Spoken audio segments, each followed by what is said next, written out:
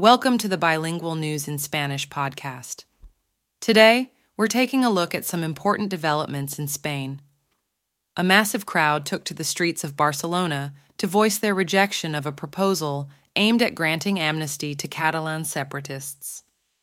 El domingo fue un gran día en Barcelona, España. Muchas personas salieron a las calles para caminar juntas. Ellas estaban caminando porque hay un plan que ellos no les gusta mucho. Ese plan es acerca de dar perdón a algunos separatistas catalanes.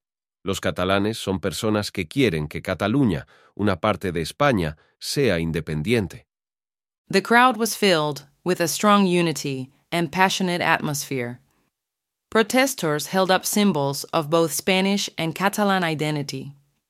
Lo interesante de esta caminata es que muchas personas llevaban banderas de España y también de Cataluña.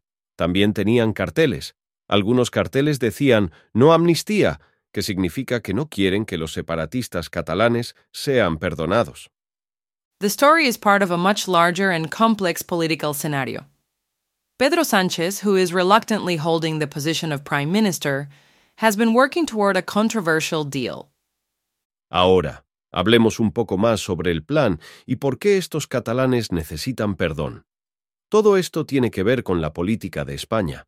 Hay una persona, Pedro Sánchez, que está tratando de seguir siendo el líder de España.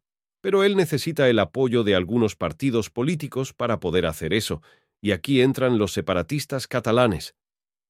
Despite both external and internal opposition, Sánchez has chosen to stand by his policy, arguing that it is a necessary step toward a better future. Lo interesante de todo esto es que muchas personas no están de acuerdo con el plan de Sánchez. Algunas personas que trabajan con él también no están de acuerdo. Pero Sánchez dijo que su plan es necesario. Dijo que perdonar a los separatistas catalanes ayudará a España en el futuro. However, it seems that most of the Spain does not see eye to eye with Sánchez, and the upcoming November 27 deadline is bound to prompt decisive action. Hay algo importante que tenemos que recordar.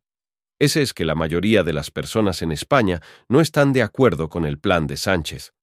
Hubo una encuesta donde la mayoría de las personas dijeron que no quieren que se perdone a los separatistas catalanes. Ahora, todo el país está esperando ver qué va a pasar antes del 27 de noviembre. Si no hay acuerdo, habrá nuevas elecciones. That's the end of today's episode. Stay tuned to Bilingual News in Spanish podcast for more news stories to help you master Spanish.